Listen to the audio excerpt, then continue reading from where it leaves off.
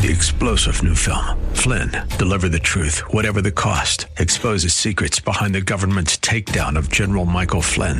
Flynn knew what the intel world had been up to. He ordered the first audit of the use of contractors. This set off alarm bells. He told the truth. He was the most dangerous person for Donald Trump to hire. They had to get rid of Flynn. Flynn, Deliver the Truth, Whatever the Cost. Available now. Watch it today. Go to salemnow.com. salemnow.com. Welcome to the Georgene Rice Show podcast. This program was originally broadcast live on 93.9 KPDQ. We hope you enjoy the show. Well, good afternoon and welcome to the Friday edition of the Georgene Rice Show. We're going to spend some time looking at the lighter side of the news. We're looking forward to that. We're also going to share our interview of the week with Carol Kent, co-author of Staying Power, Building a Stronger Marriage When Life Sends Its Worst. That's coming up in the 5 o'clock hour. So we're glad to have you with us. James Blend is producing, Clark Hilton engineering, and we're just going to step right in with a few of the day's headlines. Well, President Trump on Thursday announced his plan to eventually roll back social distancing measures and reopen the nation's economy in several phases, depending on location, with the coronavirus pandemic. Well, the plan calls for 3 phases of reopening based on the severity of the outbreak in each individual state or region. We can begin the next front in our war, which we are calling Opening Up America Again, the president said during a White House news briefing. To preserve the health of Americans, we must preserve the health of our economy. Well, the plan, which Trump announced along with the formation of a bipartisan council of lawmakers from both chambers of Congress, outlines recommendations for governors to develop their own plans to reopen. It also includes criteria that must be met regarding numbers of infections and hospitalizations before areas can open up. Other related developments, the stock futures signaled Friday with a rally on the heels of the promising coronavirus treatment and talks about reopening the U.S. The stock futures, following the president's announcement of his plan to roll back social distancing measures and open the nation back up in stages, signaled a strong start on Friday's session, adding to the momentum seen on Thursday. Well, the Dow Jones Industrial Averages are up more than 700 points, or 3.1%, while the S&P 500 was higher by nearly 3%, and the NASDAQ Composite 2% as of 3:30 p.m. Eastern Time. In addition to the president's announcement Thursday, there was also positive news on Gilead Scientists as its drug Remdesivir. I'm sure it's pronounced differently, but you get the idea. According to the statenews.com, the drug and antiviral medicine used as a potential treatment treating COVID-19 patients. A recent clinical trial of the drug found rapid recoveries in coronavirus patients' fever and symptoms.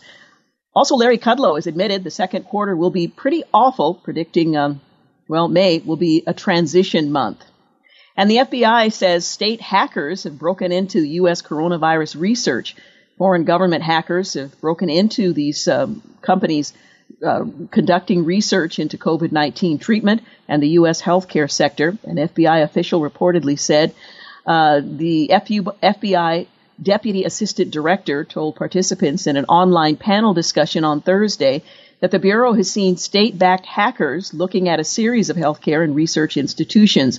She didn't specify what countries backed the hackers or what organizations were targeted. Well, drug maker shares are soaring as clinical trials show that there are some drugs helping coronavirus patients. One particular trial I mentioned a moment ago, conducted by the University of Chicago Medicine, found nearly all patients who were given daily infusions were discharged from the hospital in less than a week. The university recruited 125 coronavirus patients, 113 of which had severe disease, into 2 clinical trials to assess 5 and 10-day treatment courses of the drug, and a group of see if they can sniff out the coronavirus. CNN published 700 articles on Kavanaugh's accuser, Christine Blasey Ford, beginning as soon as her story came out. For Joe Biden, accuser Terry strict ban, much less enabling the feeding frenzy they created regarding Kavanaugh. The media continues to steer clear of the Biden sexual abuse allegations.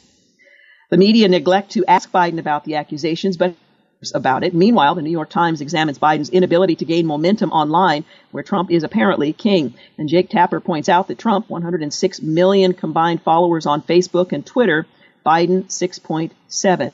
Mrs. Pelosi has been saying far and wide that President Trump is responsible for the COVID-19 death toll because he didn't act quickly enough to stop it. The longer Democrats refuse to provide financing for small business after government cut off their revenue, the more Americans will have every right to conclude that Mrs. Pelosi and Mr. Schumer are responsible for the worsening economic destruction. So writes the Wall Street Journal. Democrats continue to stop Paycheck Protection, the program. Steve Scalise points out that real hardworking Americans are the ones paying the price of Democrats' completely partisan obstruction of the Paycheck Protection Program funding. American workers and businesses can't afford more of their petty Washington games. And Governor Gretchen Whitmer has admitted they're cracking down on people planting or landscaping. In the Hot Air Storia, there's a video of the governor saying snow would have stopped them anyway. Well, it hasn't. Republicans in the state are seeking to limit her emergency powers. As Whitmer denies gardeners their seeds, other stores are finding sales are skyrocketing. Meanwhile, one story says the more empty streets are causing higher speeds. But a reporter posted a picture of a crowded freeway and said this, current status on the 10 East heading to downtown L.A., way worse than yesterday. It seems the stay-at-home order is a paper tiger at this point. People are over it, and patience is at an all-time low. Local officials are losing control of their messaging. Representative Jim Jordan says that Democrats are seeking to give states money to release prisoners. He said first Democrats wanted money for the Kennedy Center to combat coronavirus. Then Democrats refused to authorize more funding for the popular Paycheck Protection Program, which allows small businesses to keep their doors open during this crisis. And now House Democrats think they can give states federal grant money funded by American taxpayers to free prisoners and defeat the coronavirus. The logic there is just amazing. Why are Democrats putting funding forward to free prisoners but not small businesses? End quote. And the president's former lawyer, Michael Cohen, will be released due to the coronavirus, the New York Post is reporting. Well, judges have the right to take kids from frontline COVID-19 workers. That's what one lawyer is now saying. The judge can do that. They have wide discretion and latitude to make these decisions. The judge in this case indicated that he did not make this decision lightly. He appreciates the efforts and the bravery the doctor is showing by being on the front lines, but felt it was the best interest of the child for him or her to be protected during this temporary time. Well, this is a case in which a doctor has had her son or daughter, and I'm not sure which, removed from the household because she is exposed to COVID-19 and her ex wants to protect the child. Well, China's first quarter GDP has collapsed. As one might expect from the story, the country's gross domestic product plunged 6.8% from the year earlier period, the National Bureau of Statistics says. The median forecast of 15 economists polled by the Wall Street Journal predicted a year-over-year decline of 8.3%. And the Alliance Defending Freedom has filed suit to challenge Chattanooga. It's a ban on drive-in church services. On April 9th, Burke posted a message aimed at churches on the city's website and on the official Facebook page regarding the order, stating that drive-in services, even in their cars with the windows rolled up for any length of time, will be considered a violation of the Shelter-in-Place Directive. Neither the mayor nor the city has been willing to back off on the amended directive, despite the U.S. Department of Justice's strong concern over the overreaching bans, as expressed in a statement of interest that the agency filed in a similar ADF case in Mississippi. And the new notice, Facebook is shaming users based on fact-checking coming from the World Health Organization. The new notice will be sent to users who have clicked on, reacted to, or commented on posts featuring harmful or false claims about COVID-19 after they've been removed by moderators. The alert, which will start appearing on Facebook in the coming weeks, will direct users to a site where the World Health Organization lists and debunks virus myths and rumors. This is the same discredited World Health Organization at the start of this particular pandemic. And on this day in history, 2018, Barbara Bush, First Lady and wife of President George Herbert Walker Bush and mother of President George W. Bush, and Florida Governor Jeb Bush, dies in Houston at the age of 92. 1492, a contract is signed by Christopher Columbus and a representative of Spain's King Ferdinand and Queen Isabella, giving Columbus a commission to seek a westward ocean passage to Asia.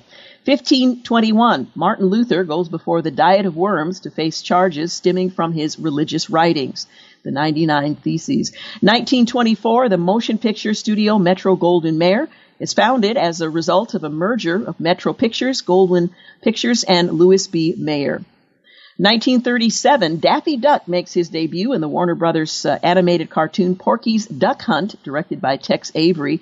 And in 1961, some 1,500 CIA-trained Cuban exiles launched the Bay of Pigs invasion of Cuba in an attempt to topple Fidel Castro, whose forces would crush the incursion by the end of the day. 1964, Ford Motor Company unveils the Mustang, at the New York World Fair. 1964, the first game is played at New York's Shea Stadium. The Pittsburgh Pirates defeat the Mets 4-3. 1969, a jury in Los Angeles convicts Sirhan Sirhan of assassinating Senator Robert Kennedy. And finally, 1970, Apollo 13 astronauts James Lovell, Fred Hayes, and Jack Swigert, they splashed down safely in the Pacific 4 days after ruptured oxygen tanks crippled their spacecraft while en route to the moon. You're listening to The Georgene Rice Show, brought to you in part today by Liberty Coin and Currency. We're going to take a look at the lighter side of the news, so stay with us. You're listening to The Georgene Rice Show podcast. It's aired on 93.9 KPDQ. We're back. You're listening to The Georgene Rice Show. And for the next several segments, we're going to focus on the lighter side of the news. Also, in the 5 o'clock hour, we'll give you an update on the day's headlines and share our interview of the week with Carol Kent, co-author of Staying Power, Building a Stronger Marriage When Life Sends Its Worst. Well, this last weekend, of course, was Resurrection Sunday, and it is a somber occasion, although it is celebratory. But for one British vicar, he got more than he expected from his first attempt at an online sermon when he leaned too close to a candle on the cross that he had with the candles. I can't think of what you call them, the Lenten candles. Anyway, and his sweater caught fire. Vicar Stephen Beach of St. Bordeaux, it's a parish church, reacted to his sweater catching fire while delivering a video sermon amid the coronavirus pandemic that left us all in quarantine. He was in Plymouth, Britain on the 19th, and the image from the video obtained via social media, he's rather surprised to learn as the flames rise up on his shoulder, left shoulder. Well, he says that it's a great thing to pause in the presence of God and to ask the question, Lord, what are you saying to us? He said, warming to the theme. And then, of course, to wait for an answer. I've just been pausing because he continues before realizing his left shoulder has moved too close to the flame. Oh dear, I just caught fire, he says during the sermon, battling with the flames, batting at his shoulder, blowing out the flames. Oh my word, he is heard saying. Well, video sermons are part of the Plymouth Church's response to the virus, as is the case for most of us. But this one was a bit more fiery than was expected. Now, British vicars don't generally deliver fiery sermons, but for this one in particular, it was just that way. Now, joining me today is James Blend, who is the producer of today's program. James, what do you think about a British vicar delivering a fiery sermon while in the pandemic? Well, I mean, I think the only thing missing was brimstone, really, wasn't it? I mean, Well, we don't know what else he had in his apartment. But, that's true. You don't get the. Yeah. I've seen the footage. You don't actually see, much outside of the frame of the close-up, if you will, that was basically him and the said offending candle. But it certainly was a enlightening conversation. Absolutely. The Holy Spirit is often referred to as fire, and he had a demonstration right there during her sermon, so it had to be riveting for his parishioners. Most of us are, in fact, earlier today I had a Zoom conference for the KPDQ and Fish podcast, Life Inspired, and, it's very common now for people to have meetings throughout the day using these platforms where you can see one another. Well, apparently there's a need for some etiquette because people don't really know what the limitations ought to be when engaged in these calls. Cats, PJs, alien eyes are unwelcome at these work videos calling Zoom, and that's prompting a new etiquette that's being called out. A data architecture consultant in Oakland, California, missed a memo from his company last week requiring employees to use video conferencing for all meetings while working from home. He wasn't showered, he wasn't shaved, he was dressed, fortunately, and his cat was on top of him.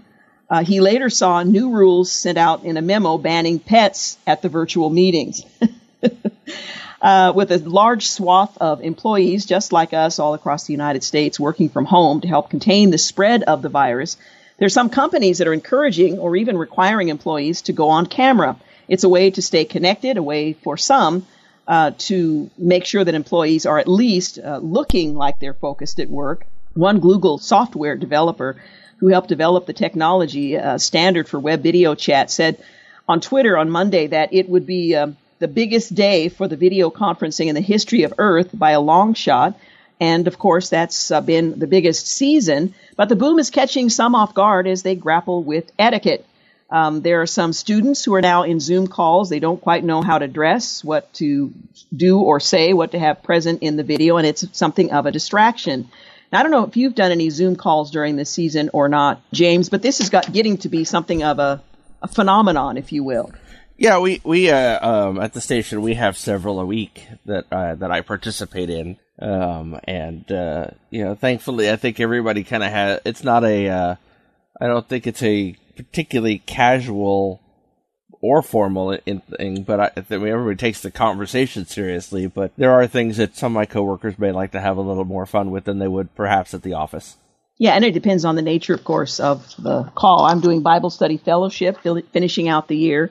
We're doing occasional things on online, so etiquette is apparently called for.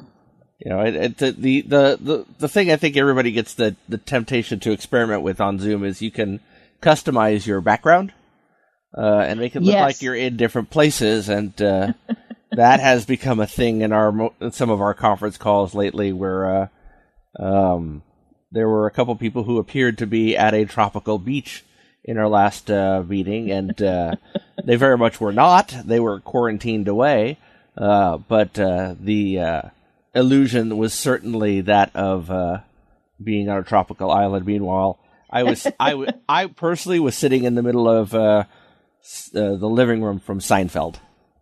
So there you go. Well, animal sanctuaries are now letting people add llamas and goats to their Zoom calls. I'm not sure what the benefit would be, but this is out of the Silicon Valley.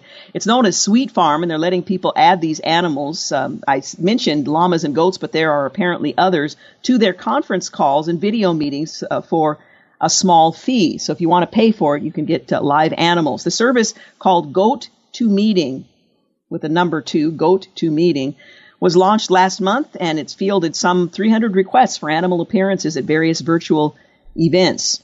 Goat to Meeting is another example of how some companies are adapting to the new reality that's created by our quarantine. Goat to Meeting. So I think even an image of a live animal in one of these calls would probably be too much for me. So just letting you know, James, don't try it.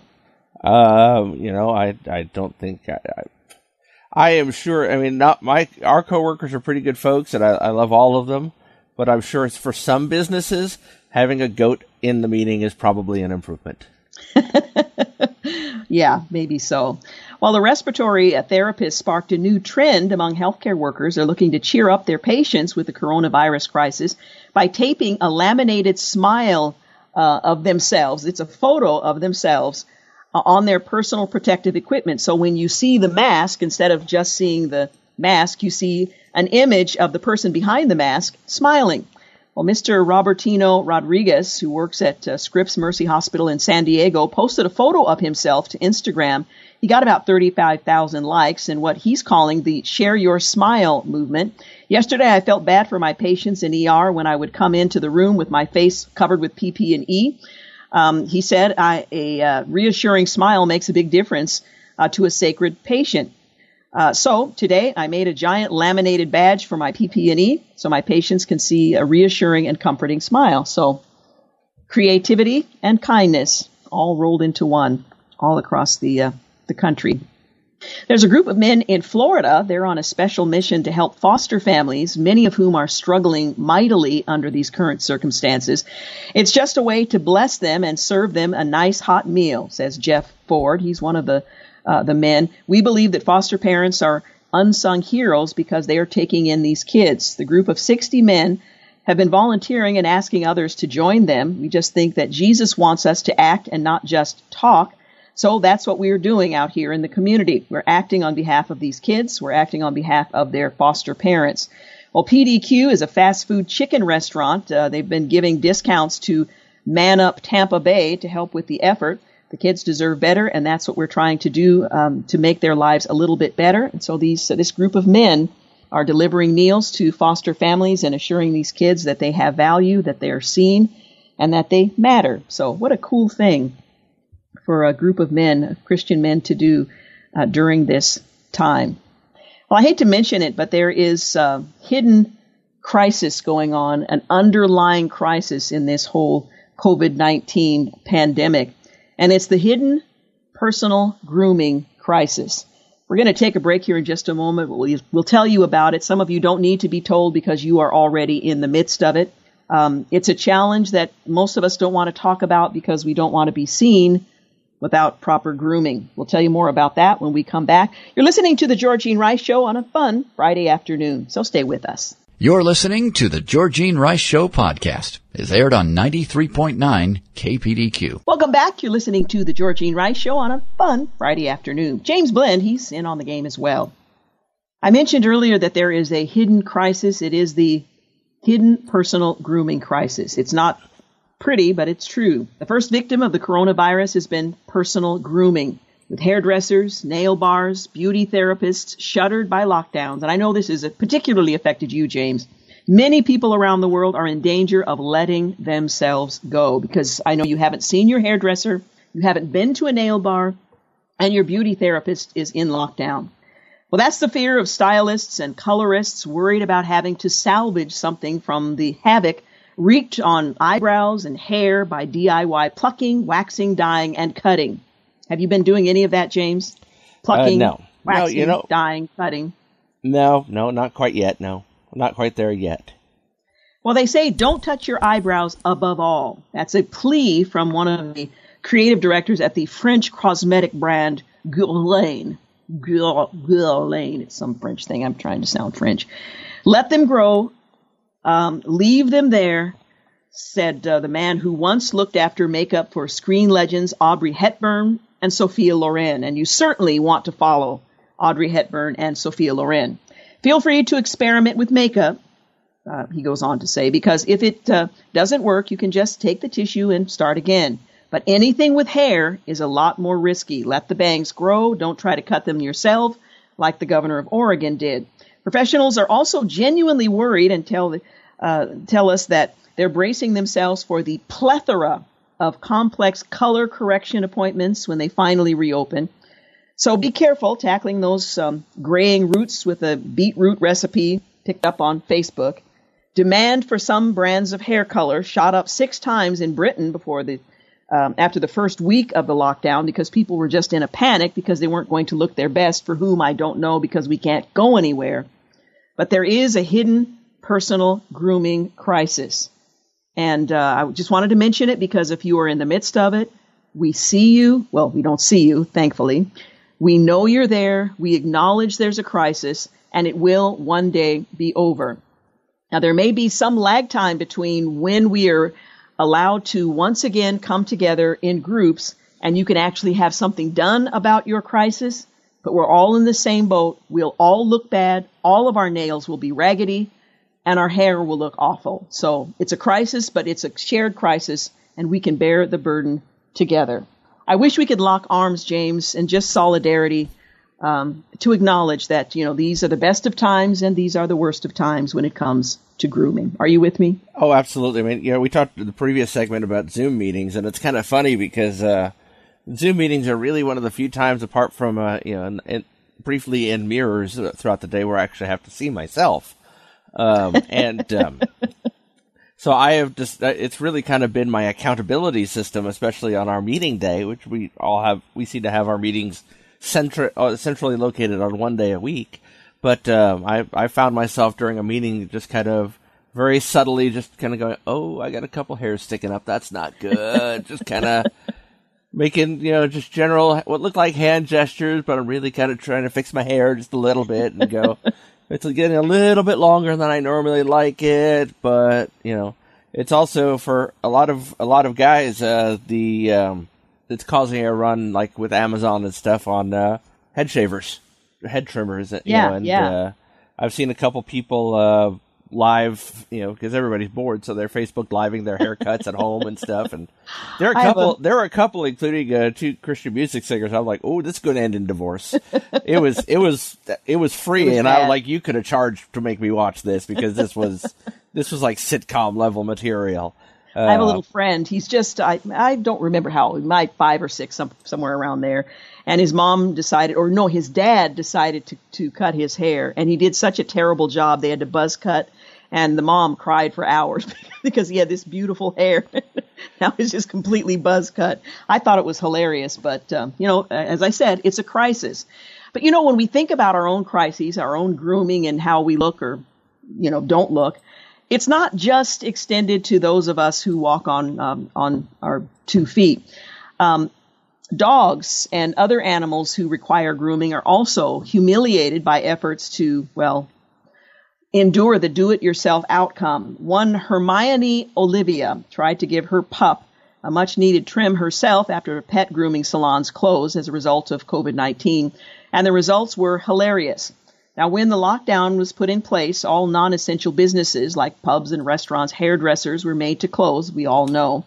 One woman discovered just how hard it is to do these things at home recently when she decided to have a go at giving her dog a haircut. And it's fair to say it didn't go well. In fact, you wouldn't recognize the dog in the before or after pictures.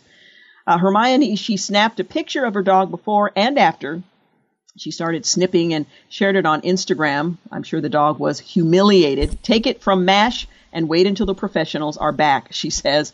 Well, the first picture shows her adorable Pomeranian, looked like a little fluffy, cute little dog. She purchased a pair of dog clippers after her local grooming salon closed. And clearly she thought that grooming her dog wouldn't be that hard, but it didn't go exactly as planned.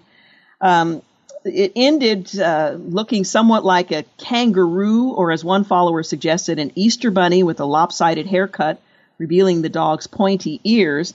One of her followers commented, "You're still beautiful," and some other comments I won't go into. Another wrote, "Oh, no. This is a horror movie unfolding before my eyes." Well, the dog was humiliated, and it just goes to show you that while we are suffering this pandemic and we're suffering the shelter-in-place order and trying to come up with things to do, and our grooming is going by the wayside, some animals are enduring what might be considered abuse under other circumstances, and this little Pomeranian, who started out looking quite cute, whose hair looked just fine, ended up looking quite shabby and ridiculous by the time it was over. So, James, promise me you won't let your 5-year-old cut your hair.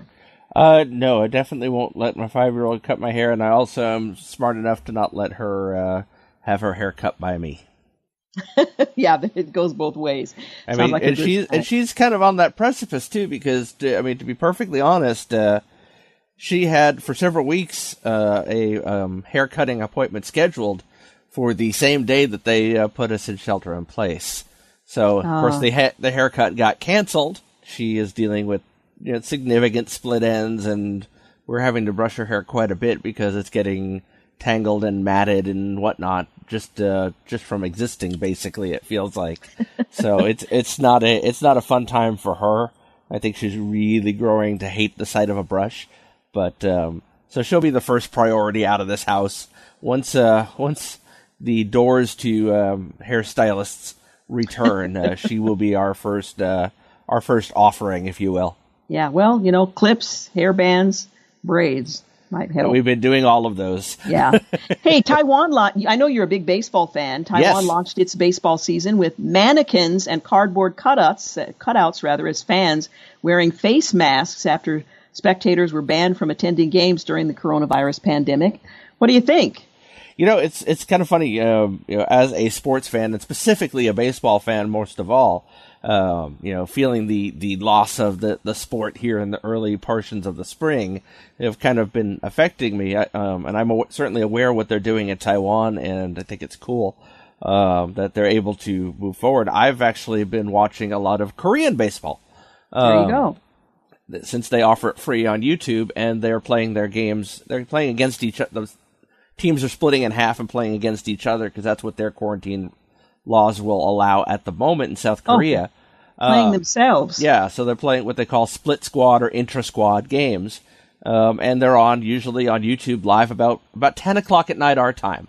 And so it's kind of like everybody else has gone to bed. I sit down and I watch a baseball game. I don't understand a thing they're saying, but it's kind of one of those things. It's almost like an escape from the situation we're in. And I think that's part of why people are so clamoring, please find a way to get sports back somehow, some way. Give us something to watch. Give us something to watch besides, 10-year-old episodes of Family Feud. Russia, they may have an answer to that. Russian theater is performing for one spectator at a time. Usually it's the artist for whom a solo is the ultimate prize. Now it is the audience. Starting this month, I think it's Russia's Perm Opera and Ballet Theater will stream its performances online and allow just one spectator in the theater to watch in person. So maybe that's the direction we ought to go. Just, one spectator at the game, and the rest of us can watch it remotely. Well, there you go. At least the game's being played. I'll gladly give up that chair to anybody who wants it. Just put the game on TV. That's all that matters to me. There's something to be said for performing for an audience, whether it's an athletic performance or drama or music. So it's got to be tough for the players as much as for the spectators. The ones I really give a lot of credit to, I've seen a lot on Facebook and on the various different streaming services. Whether it be Instagram or whatnot. There are a lot of comedians doing stand-up, and that is so audience dependent. Yeah, that's a lot of courage right there. I mean, even more so than a play where at least you can play off your fellow players. You're just on that stage and nobody's laughing because there's nobody there. Yeah, there's no laugh track. Hey, we need to take a break. You're listening to The Georgene Rice Show. We're taking a look at some of the lighter side of the news, so stay with us. In the 5 o'clock hour, we'll refresh headline news and also share our interview of the week with Carol Kent, co-author of Staying Power. You're listening to The Georgene Rice Show. You're listening to the Georgene Rice Show podcast. It's aired on 93.9 KPDQ. We're back. You're listening to the Georgene Rice Show as we take a look at the lighter side of the news. I say we because James Blend is also joining me. Well, a lot of Twitter users are sharing their baking fails during this quarantine. You think, if I only had more time, I would like to do fill in the blank. Well, a lot of people fill that blank in with baking. But along with those attempts come, apparently failures. Unlike flour, there's no shortage of baking fails during quarantine. Baking, seemingly everyone's favorite quarantine pastime, has set social media on fire with beautiful breads, cookies, and other breads. Let's face it, it's mostly bread.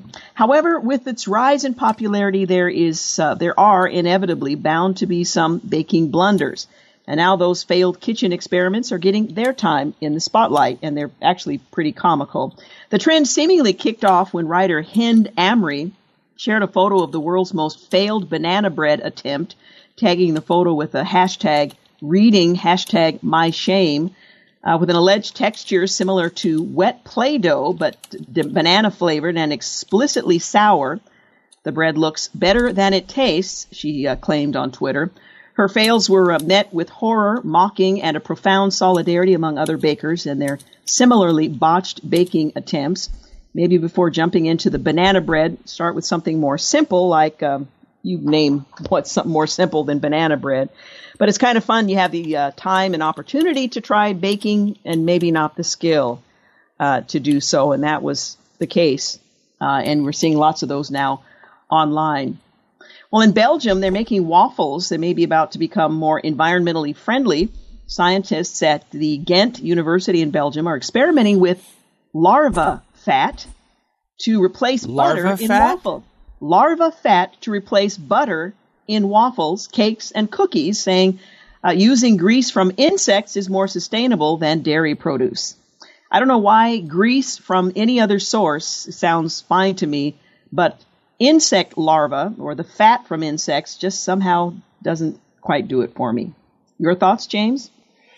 It's one of those things. I just didn't know larvae could have, extra weight they need to trim off, so to speak, such as to say larva fat. I mean, does that mean larva workout videos are coming out next? But, I don't know. It's just the thought of actually consuming such a thing. Yeah, hard pass. Well, the researchers soaked black soldier fly larvae in a bowl of water, put it in a blender to create a smooth grayish dollop, And then use a kitchen centrifuge to separate other insect butter. Other insect butter. Yeah. There are several positive things about using insect ingredients, says one of the researchers who oversees the project. They're more sustainable because insects use less land than cattle. They're more efficient at converting feed, and they also use less water to produce butter. Well, according to the researchers, consumers notice no difference when a quarter of the milk butter in a cake is replaced with larva fat. However, they report an unusual taste when it gets to 50 and say they would not want to buy the cake. So depending on the ratio, it's either acceptable, unnoticeable, or detestable. Insect foods have high levels of proteins, vitamins, fibers, and minerals, and scientists elsewhere in England, they're looking at it as a more environmentally friendly and cheap alternative to other types of animal products. No, thank you. I think I'll pass. The question has to be, first of all, the what level of boredom, and I guess maybe we're getting to this now in the quarantine to an extent, what level of boredom does somebody have to think to themselves, I wonder what would happen if I chopped up a bunch of bugs and spread them on a piece of bread? I mean, what bizarre rabbit trail does the human mind have to go down for that to be something of a ponderance in anyone's mind? Well, bugs are part of the diet of a lot of the world's population, so it's unusual to us and unacceptable, but who knows, we may end up eating bugs. I mean, the other side of it is these other insect parts. I still remember a couple of years ago, I think they've since changed this, but I'm not sure, but when you get a can of fruit juice, so it's say grape juice, it'll say, hey, grape juice, apple juice, and other juices. And I always wanted to know, what's an other? What fruit is other? Because I kind of want to know what I'm drinking there. So I'm just as concerned about other juices as I would be, contains fly parts and other insects. Other. Well, a chef in Hanoi is spreading joy with what he's calling the Corona burger. You've got to eat it to beat it. That's the philosophy of one Hanoi chef who is attempting to boost morale in the Vietnamese capital by selling green coronavirus-themed burgers. Laughing in the face of a global pandemic, Chef Tung and his team now spend their days molding dozens of green tea stained burger buns, complete with little crowns, made of dough to resemble microscopic images of the virus. We have this joke that if you are scared of something, you should eat it, Tung says. And I guess this is their way of going about that. That's why the coronavirus isn't scary anymore after you eat the burger in the shape of the virus itself. That's why that way of thinking spreads joy to others during this pandemic. So, I don't know. The shop has sold around 50 burgers a day, despite the growing numbers of businesses in Vietnam which have been forced to close because of the virus. So, coronavirus, that's one way to get over the fear, apparently, is by eating a burger named after it and made to look like it. Okay. Well, speaking of things that are made to look like things that we either want or don't want, there's a new novelty that's springing up. In fact, I know that our boss's daughter, who is a baker, is doing the very same thing. Novelty toilet roll cakes are keeping Finnish bakers in business. Cakes that look exactly like rolls of toilet paper are apparently the thing. A quick-thinking Helsinki bakery, and one right in 3 locations in the Portland area, have saved themselves from financial ruin due to the new coronavirus pandemic by creating a cake that looks like a toilet roll. If you can't find it on the store shelves, you can find it at the bakery. The dismayed staff at the bakery found all their orders canceled last month at the same time as consumers began to hoard toilet rolls. So this sparked the idea of a toilet roll cake made out of oat batter, passion fruit mousse, and covered with white fondant. Now, I have to tell you, the toilet roll cakes made at Fat Cupcakes looked a little better than that, and I'm guessing taste a little better. But the first 5 cakes sold within an hour, according to one of the bakers. The cake has become a social media hit. Well, the bakery now has hundreds of orders, and its owner has even been able to hire 2 extra people to her 9-member team. For us, it's a game changer, and I'm relieved because I know all my employees are safe for months now. So if you want to support another baker, Fat Cupcakes is making these toilet roll cakes as well. I'm not sure I'd want to bite into one, but I know they're cakes, so it'd probably be pretty good. I would think so. Yeah. Well, we've been told all over the world that you need to shelter in place. One Italian woman who took her pizza-sized turtle out for a walk has been fined 400 euros, that's about $440, by the Roman police for breaking strict coronavirus confinement rules. I'm not so much struck by the charge, the fine that she's now facing, but the fact that she has a turtle that's the size of a pizza and she takes it out for a walk. Now, Italians pizza-sized pizza-sized turtle. Now, Italians need a justifiable reason to be out on the street in the middle of a pandemic that has officially claimed the lives of 20,000. So it's a serious matter. Taking your dog out for a walk is viewed as a good enough reason to leave your home, but it seems taking your turtle out is not. The Roman police said the 60-year-old was caught outside her home without a justifiable reason. She was walking with a turtle.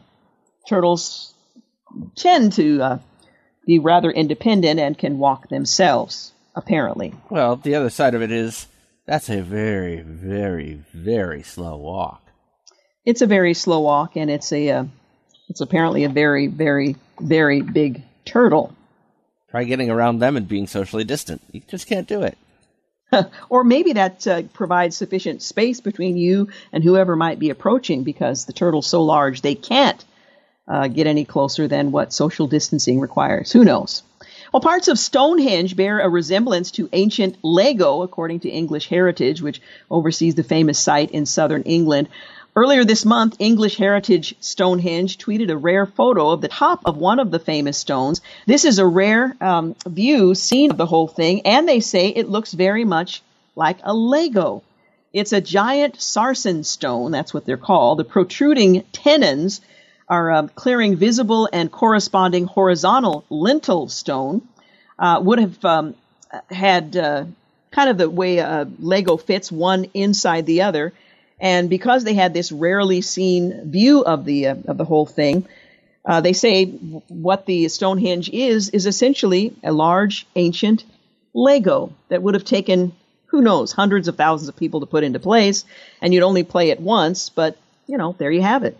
Stonehenge, an ancient Lego set.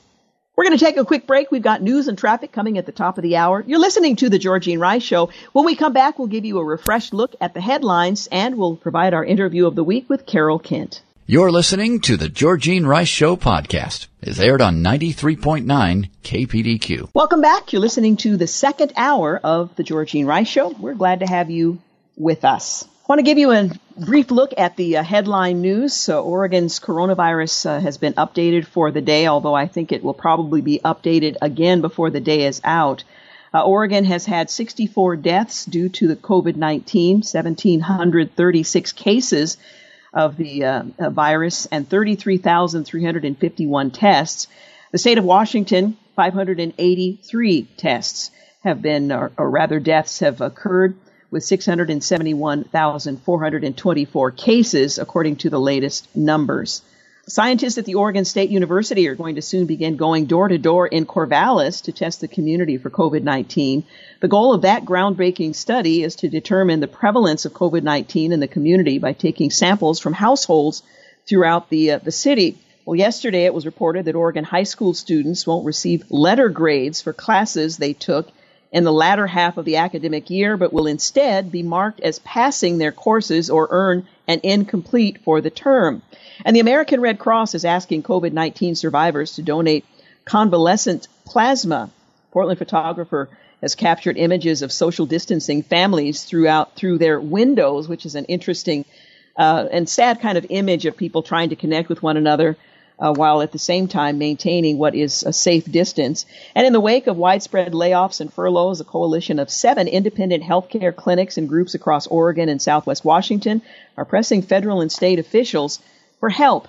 They say Oregon Governor Kate Brown's moratorium on elective and non-urgent procedures is pushing them to the brink of permanent financial ruin. That's the challenge and that delicate balance that so many are so desperately trying to reach. Meanwhile, a growing wave of rallies are taking place across the country. Protesters are demanding that state governments lift their orders closing businesses and public places as soon as possible, even as officials urge caution to prevent a resurgence of coronavirus.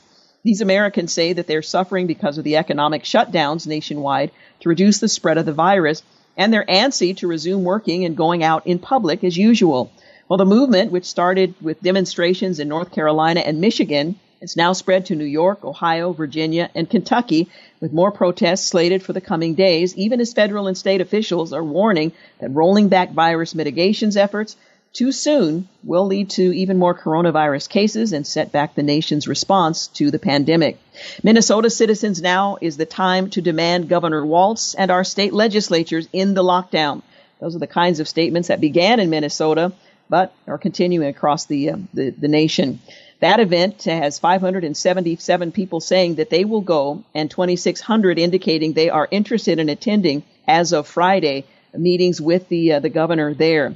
Virginia joined in on the protest on Thursday with about 15 to 20 people amassing outside the state's capital, but they're just one example of what's happening across the country. People are frustrated as governors are attempting to coordinate their efforts to try to salvage what economic enthusiasm, economic prosperity they can in the midst of a very challenging season. Well, we are certainly all in the same boat. We're facing this challenging season that has dire consequence if we fail to get it right. And while we're sheltering in place, I want to remind you that there's a great resource for you to view during this season that's being made available by Salem Media Group. They're jumping into the movie business by streaming No Safe Spaces. As I've mentioned, it's a documentary about free speech from comedian Adam Carolla and nationally syndicated radio host Dennis Prager.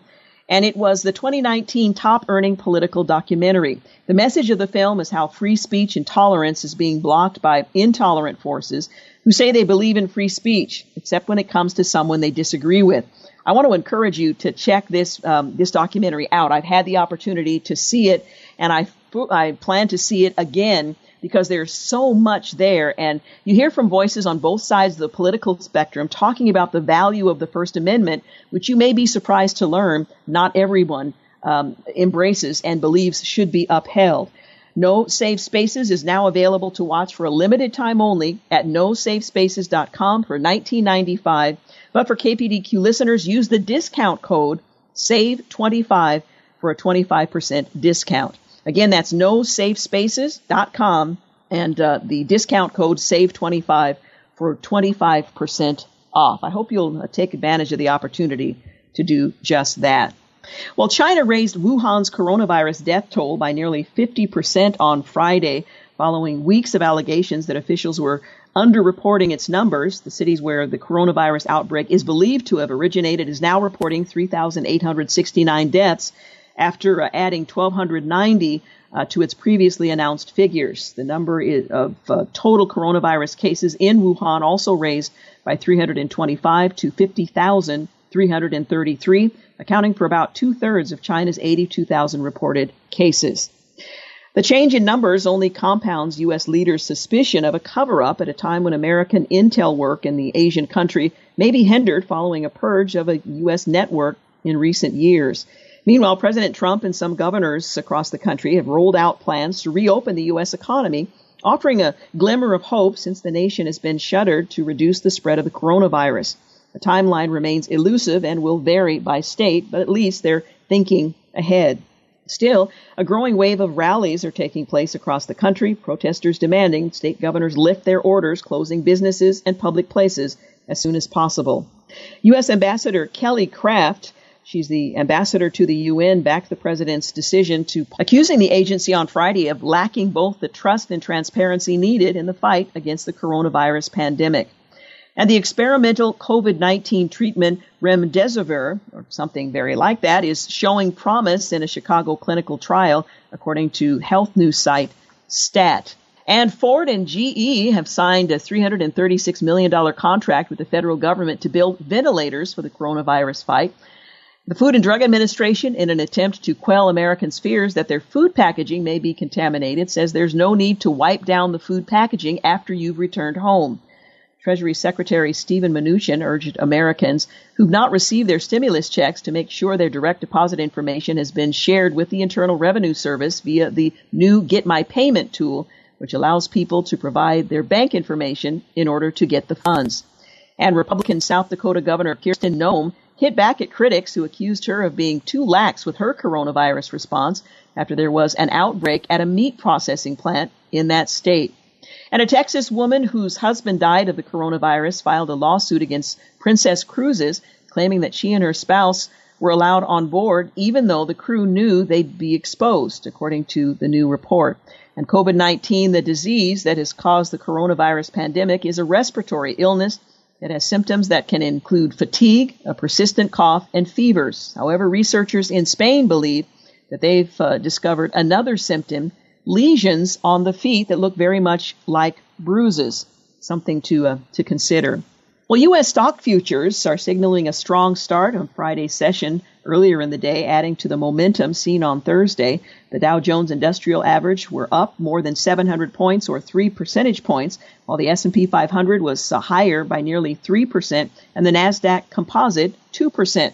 Early in the evening, President Trump outlined the early-stage phase approach as part of the Opening Up America Again coronavirus comeback plan. And there was also positive news on Gilead Sciences, the drug I mentioned a moment ago, showing at least some promise. If you haven't received your stimulus check thus far, I want to remind you that over 800 million Americans will get the stimulus check by Wednesday, according to Mr. Mnuchin, as the IRS sent out more than 80 million economic impact payments by direct deposit during the first half of the week.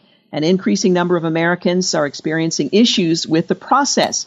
Some people who were expecting to receive the money this week either didn't get it at all or didn't receive the $500 that qualifying dependent children entitled them to.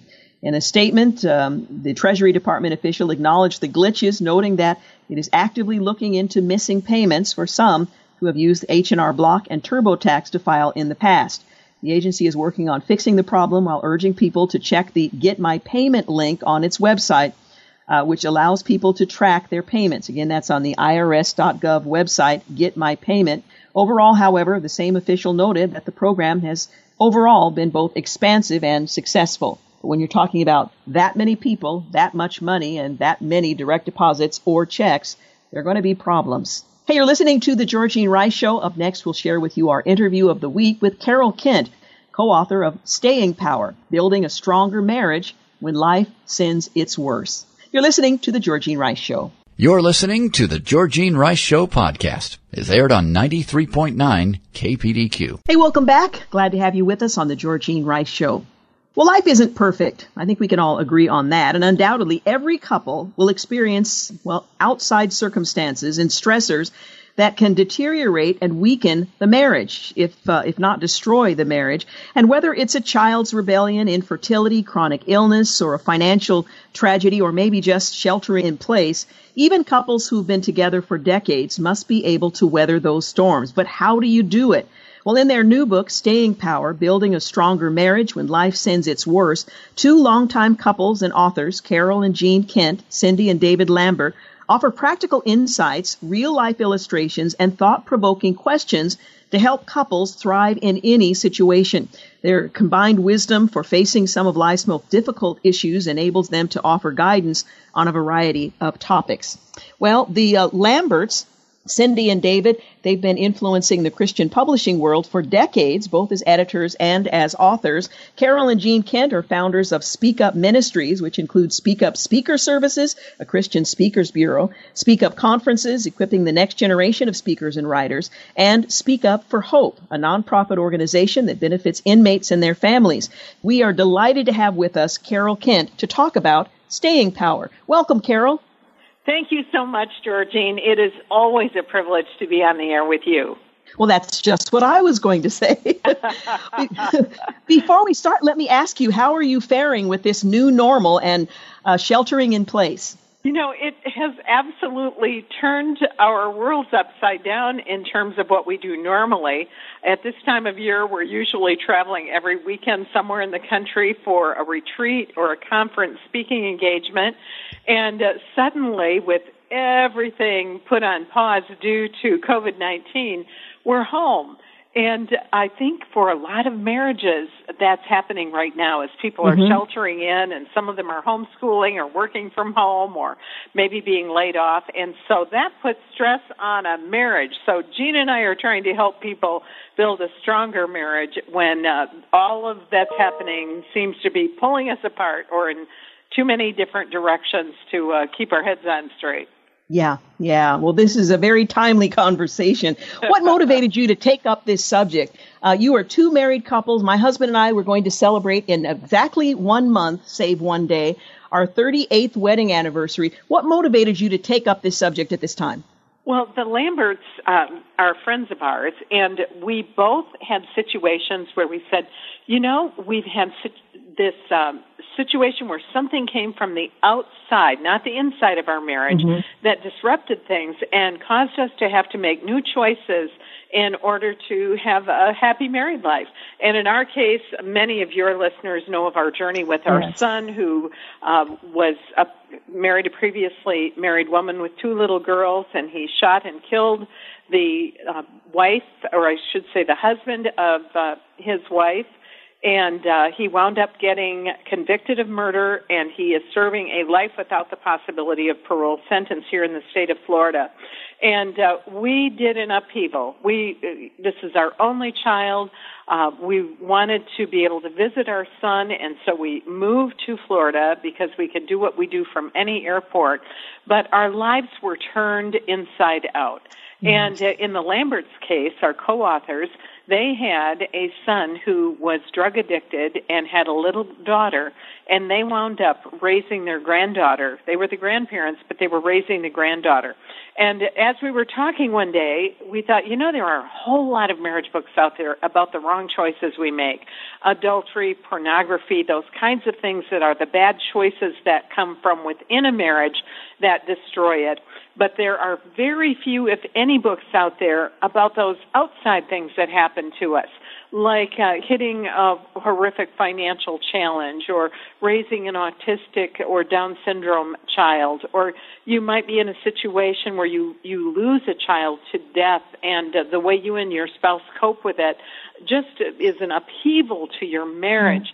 And we just started to list all of the different ways those outside forces come in. It might be caring for aging parents, or it might be having children who come home and they're struggling with gender issues. And you think, how am I going to make my marriage stronger instead of allowing these things to make us weaker? And we began to write down what we felt would be helpful principles for couples who were reasonably happy, who had a situation come in from the outside that tried to wreak havoc in their marriages.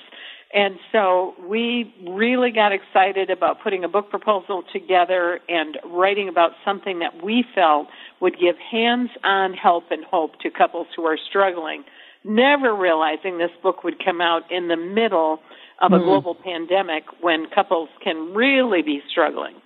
Absolutely. Once again, the book we're talking about is titled Staying Power, and the subtitle is appropriately named Building a Stronger Marriage When Life Sends Its Worst. The book is published by Revell and currently available. Now, for those who have been married for a length of time, as my husband and I have, this is obviously a helpful book. But for those who have yet to face an assault from the outside on their marriage relationship, for newly married couples, is this also a resource for them to anticipate challenges that may come? I think it's very helpful, Georgine. I think a whole lot of young people who are getting married today have watched so many marriages, including some of their parents' marriages, end in divorce. And as Christian couples, they want to make sure that they have a strong, firm foundation. And we built within this book exercises and questions that couples can do with each other to better understand the stressors in their marriages. What is it that would be a trigger word that would really not sit well with you from your spouse? What are those anger issues or unforgiveness issues that can give you a challenge? And so I believe this book would be extremely helpful, not only to individual couples working through it, but in small group studies for couples. And in these days of social distancing, studies can be done online with Zoom, and it's been exciting to see how creative God's people are as they learn how to connect and discuss with each other with still practicing the suggested social distancing. Yeah. Now, your first chapter is titled, We're in This Together, ... or not. How important is it that you've made a firm decision that you're going to remain together, that divorce isn't part of the vocabulary, or separating from one another isn't part of the plan if things don't go as planned? Well, that is such an important first step, Georgene, and we immediately go into some of the pre-decisions that we can make as a couple. Jean and I like to call those the non-negotiables. And the bottom line for us is, even if he's getting on the last thread of my last nerve, which does happen occasionally, even though he's a good husband, the pre-decisions help you to start from a basis of knowing, okay, I know I love this man, I know he loves me, and I know even if he chose unwise words when we were having a discussion, or even if he disagrees with my expert opinion, can you believe that would ever happen with us? That the bottom line is that we do want this marriage to work, and so you begin to say, because I care for this person, and I know perhaps his tone was not what made me feel affirmed or loved, doesn't mean his heart toward me is negative or bad. And so I am going to choose ahead of time to know he still loves me, and we are in this together, and we will figure out a way to make it work. And as we began to list some of those other pre-decisions, one of those was that I will request, I will learn and honor and respect the advice of my spouse. Now, Georgene, you may not know that I am the firstborn of 6 preacher's kids. Do you know what that makes me? Bossy. I am a bossy, controlling woman, and I am admitting that to all of your listeners today, which is hard. My face is red. But that means that it's much easier for me to talk than it is to listen. And sometimes my husband doesn't appreciate that. And so one of the things that we did was to figure out a way we can honor each other is with the pre-decision that when we are facing a decision that needs to be made, or we're talking about the future, or maybe a situation that involves our children, or maybe a financial decision, that we will actually ask for the advice of our spouse, and we will listen, and we will respect what that person has to say without jumping all over them with our own words and our own opinion. And that has been a lesson, a hard one by me, but it has been one that has been a great decision for my marriage. Oh, excellent. And then I love to honor my husband with this one. One of my pre-decisions was I will serve my spouse sacrificially. And I watched my husband do that for me. And Georgene, when our son was first arrested, I felt like I could hardly breathe. When you have an only child who's been a stellar student and has always made right choices, and suddenly this child, due to his fears for his stepchildren, for their safety, shoots and kills their father, that turned your life upside down. And that was certainly true in my life. There were times when I felt like I couldn't even pick myself up off the floor, much less answer the door or respond as I normally did. And I'm used to being a multitasker. And one of the kindest things that Gene did for me was that he would make coffee for me every morning. And I am a coffee lover. And I know I'm talking to some who are right now. And he would bring me my first cup of coffee in bed in the morning. And without words, he would put his hand on my arm, and on very special days, I would sometimes get a foot rub with that cup of coffee.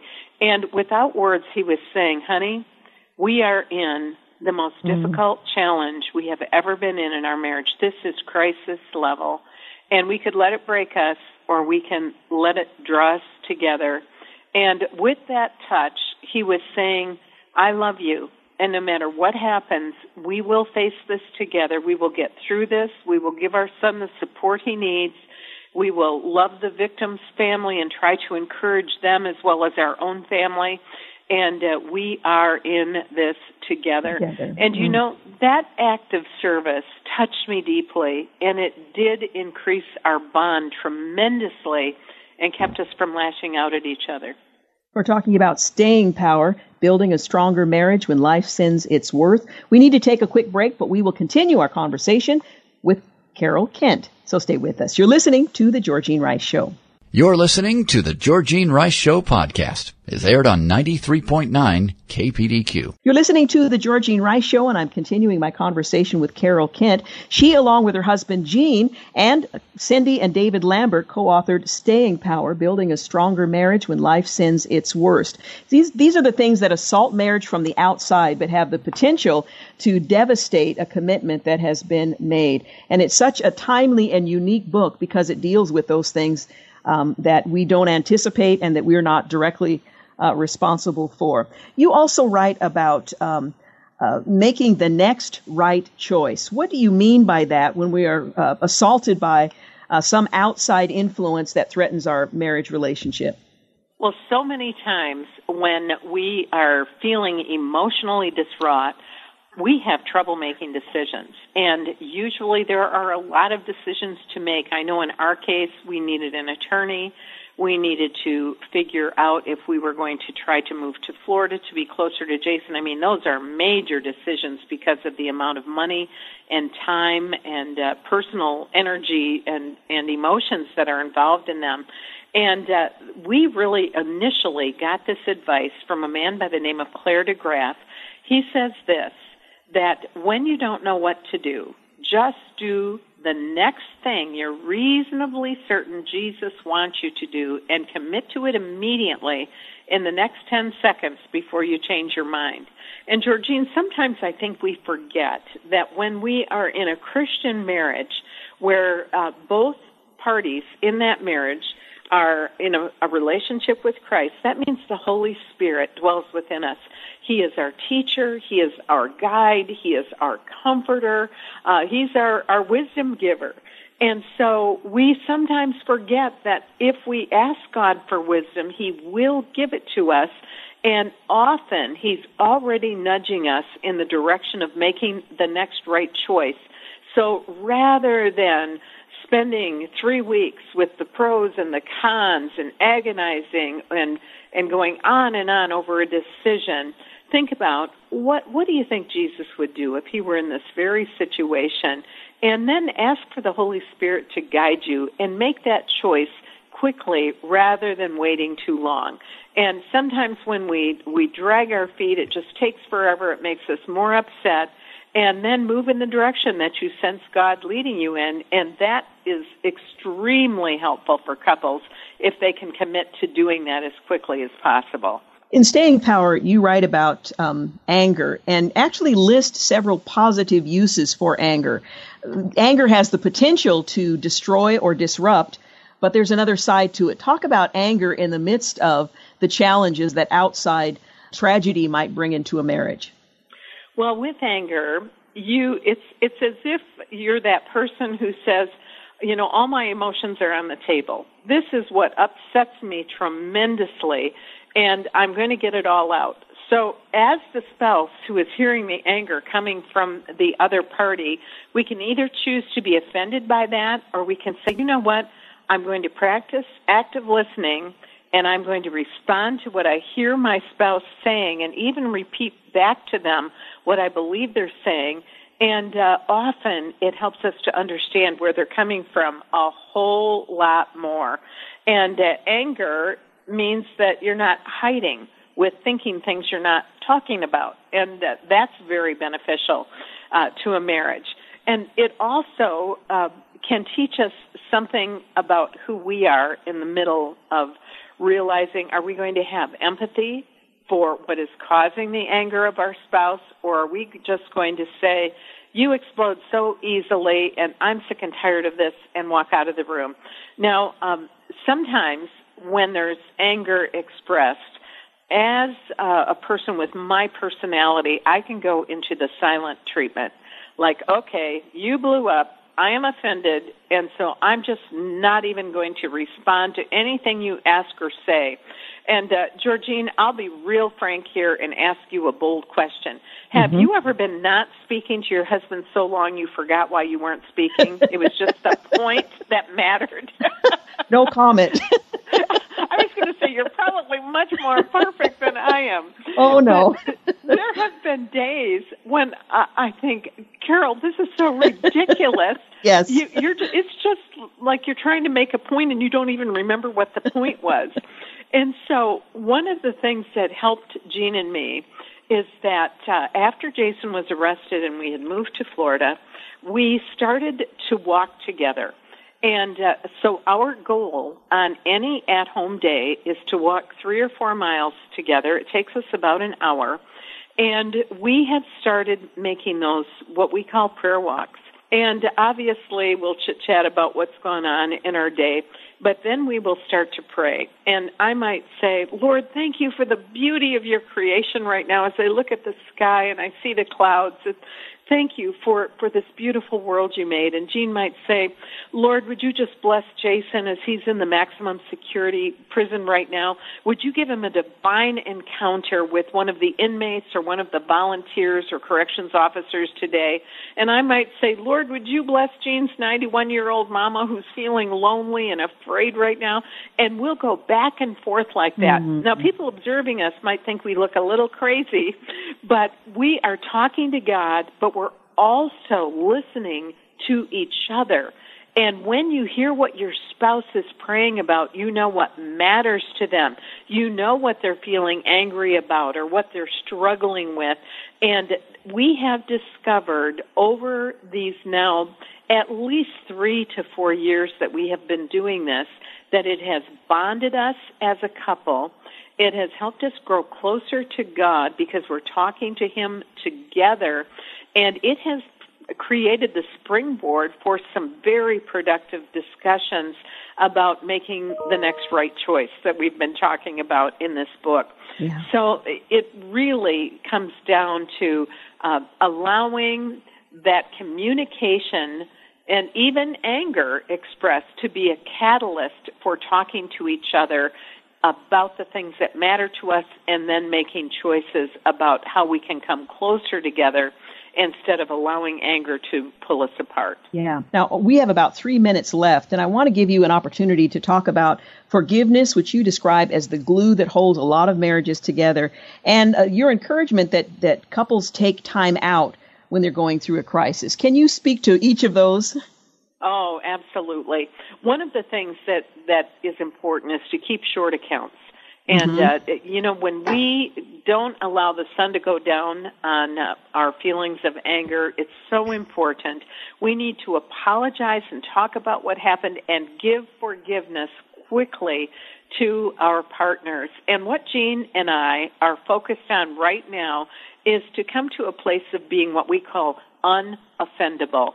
Meaning, once again, getting back to we're in this together, that we love each other, and we know when we raise our voices, it isn't because we hate that person or we just can't stand being in the same room together. It's that we're upset about something. And so I'm going to choose to not let his loud tone of voice offend me. I will choose to practice automatic forgiveness and to say, honey, I know you love me and I know you, and we may disagree about this, but let's talk about it and let's pray about it together.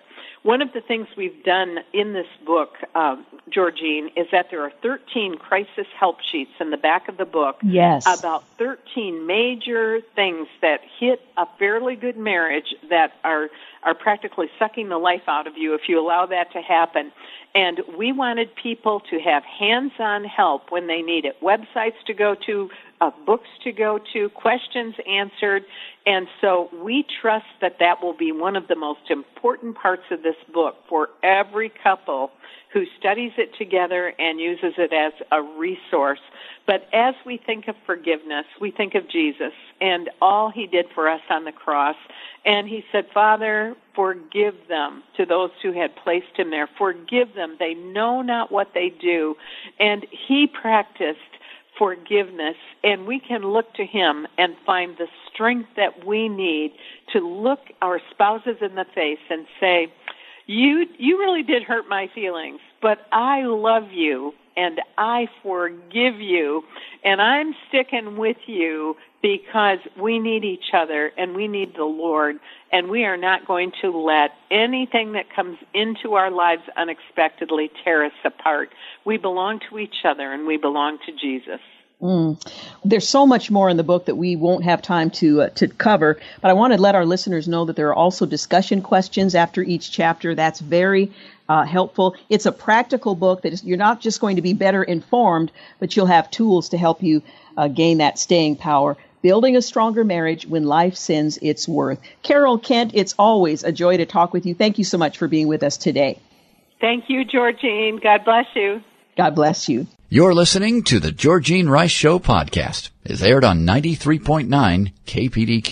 You're listening to the final segment of the Georgine Rice Show, and I want to let you know about some resources that are available that KPDQ can help you with as we enter into the weekend. Maybe you're looking for a resource to just help you feel better through all of this, the fears and anxieties that are not uncommon during this kind of a pandemic that's worldwide. Also, this weekend, if you're looking for a church in which to worship, or with which to worship, we have a resource for that as well. First, I want to let you know that New Life Live is providing a practical way to deal with and overcome your fears of anxiety. That you can download 10 ways to overcome your fears and anxiety. It's free from Stephen Arterburn at New Life Live.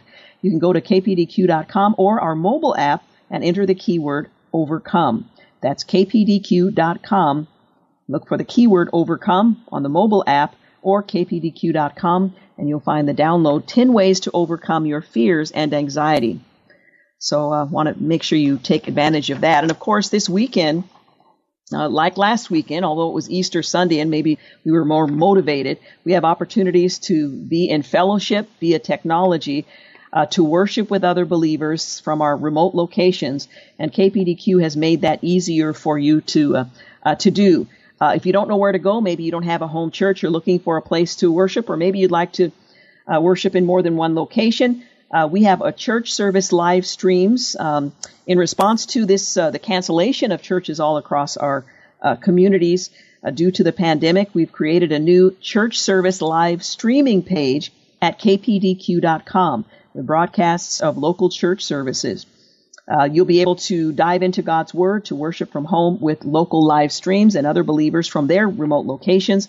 Just visit kpdq.com and go to Community Events. You'll find a list of local churches with links to their broadcasts. Again, kpdq.com, Community Events. Also, in response to the current health crisis, Pastor Scott Gilchrist of Downtown Bible Class invites you to attend Southwest Bible Live.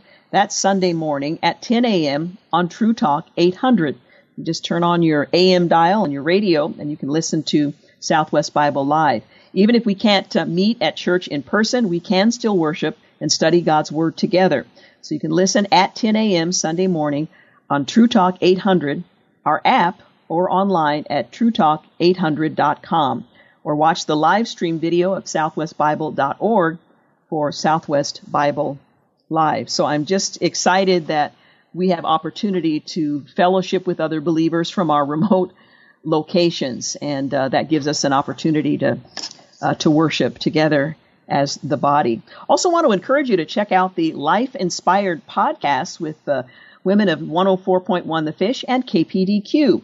Me, Kat Taylor, Summer Shore, Crystal Thornton, we share honest, upbeat conversations about life, faith, family, and friendship. In fact, we just did our latest podcast earlier this morning, and I had an opportunity via Zoom to talk with Kat Taylor and Crystal Thornton, both from The Fish, just talking about how we're navigating this new normal and some of the things that we found helpful. You can listen at kpdq.com, iTunes, or Google Play.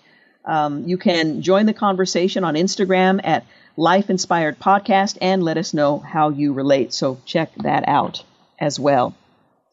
Well, I wanted to end today's program with some suggestions, some areas that we might pray together for our community. I've made reference to them once before, but I think they bear repeating. as all of us are attempting to do what's right, not only for ourselves and for our families, but to think of the broader community, a willingness to make sacrifices, personal sacrifices, in order that our neighbors' needs might be met. I know I was at the grocery store just yesterday, and there were items that, I've been waiting for, and the temptation was to grab, to hoard them. I'm going to get 12 of those because I don't know when they're going to be here again.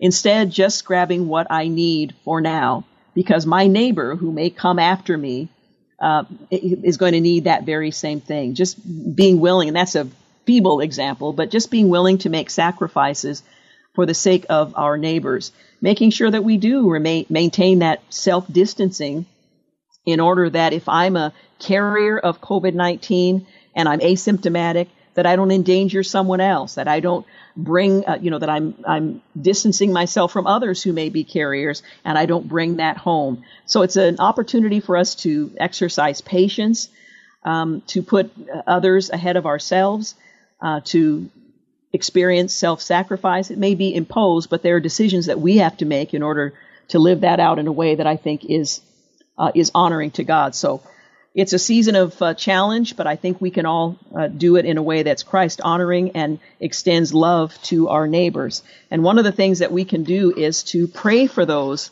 around us, some who are serving, some who are struggling, some who have experienced great loss. So I want to just share with you some of the things that we might pray for, not to suggest that you don't already know how to pray, but just some of the things we might remember in our times of prayer. We need to pray for the church. Some are struggling with their faith in the midst of this global suffering.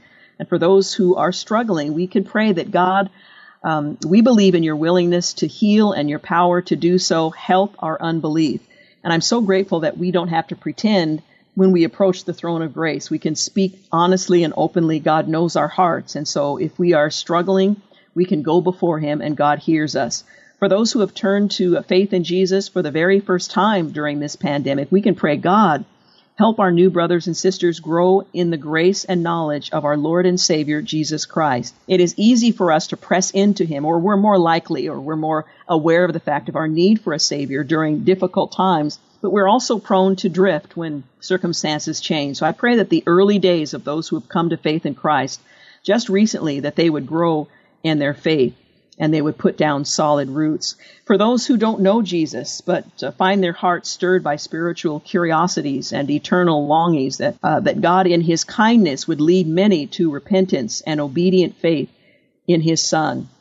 What a tremendous opportunity that God has given to all of us to come before him with those curiosities and to find answers. And for first responders and frontline healthcare workers, especially in epicenters of infection, that we pray that God would reinforce their ranks, strengthen them with supernatural energy, provide the resource they need for protection, but that they would, in the midst of this very challenging and dangerous season for them, that they would look up and find help and hope in God. We need to pray for companies with the ability and the mandate to manufacture much-needed protective equipment for our frontline healthcare workers, praying that God would establish the work of their hands so that they would be productive, it would be cost-effective, and that what they provide would be useful. To pray for transit workers, for police officers, and other public servants working tirelessly, often without adequate protection. We pray that God would give them stamina every day and keep them from falling ill. I saw an image of a TriMet bus driver who had literally taken a shower curtain and sort of enclosed themselves within that area. Well, TriMet said, you got to take that down. There's genuine concern and fear of being exposed to the virus, and not necessarily for oneself alone, but for others with whom you come in contact with when you go back home at the end of the workday. So we can pray for those.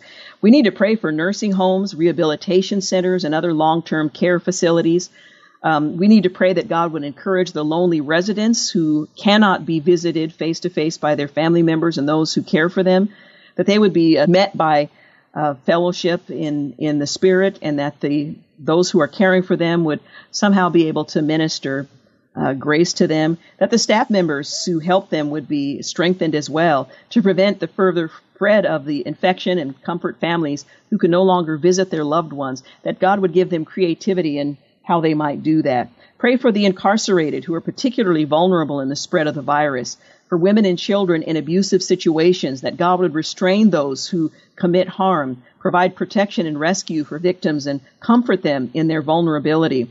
To pray for countries in the developing world, that God would contain the spread of the infection in our world's most densely populated and poorest cities, and spare countries already burdened with disease and chronic poor health. We need to pray for Asian Americans and Africans in China, Asian Americans in the United States, Africans in China, and other people who are around the world who are subjected to COVID-related racism, that God would confront this evil. And we need to pray for everyone anxious about the economic future. We're seeing that rise up all around us in the country, that God would provide and give us peace and patience to do what's right. Well, I want to thank James Blend for producing, Clark Hilton for engineering today's program, and thank you for making the Georgene Rice Show part of your day. It's a joy to hang out with you. I hope you have a great weekend, that you observe all the things that would protect you and others, and that you'll join us here on Monday for the Georgene Rice Show. Have a great weekend. Thanks for listening to the Georgene Rice Show podcast. If you'd like to download a podcast of the show or would like more information on today's guests, please visit the show at kpdq.com or on Facebook. Follow the show on Twitter at GRiceShow and like us on Facebook. And join us live every weekday at 4 for more critical thinking for critical times on 93.9 KPDQ.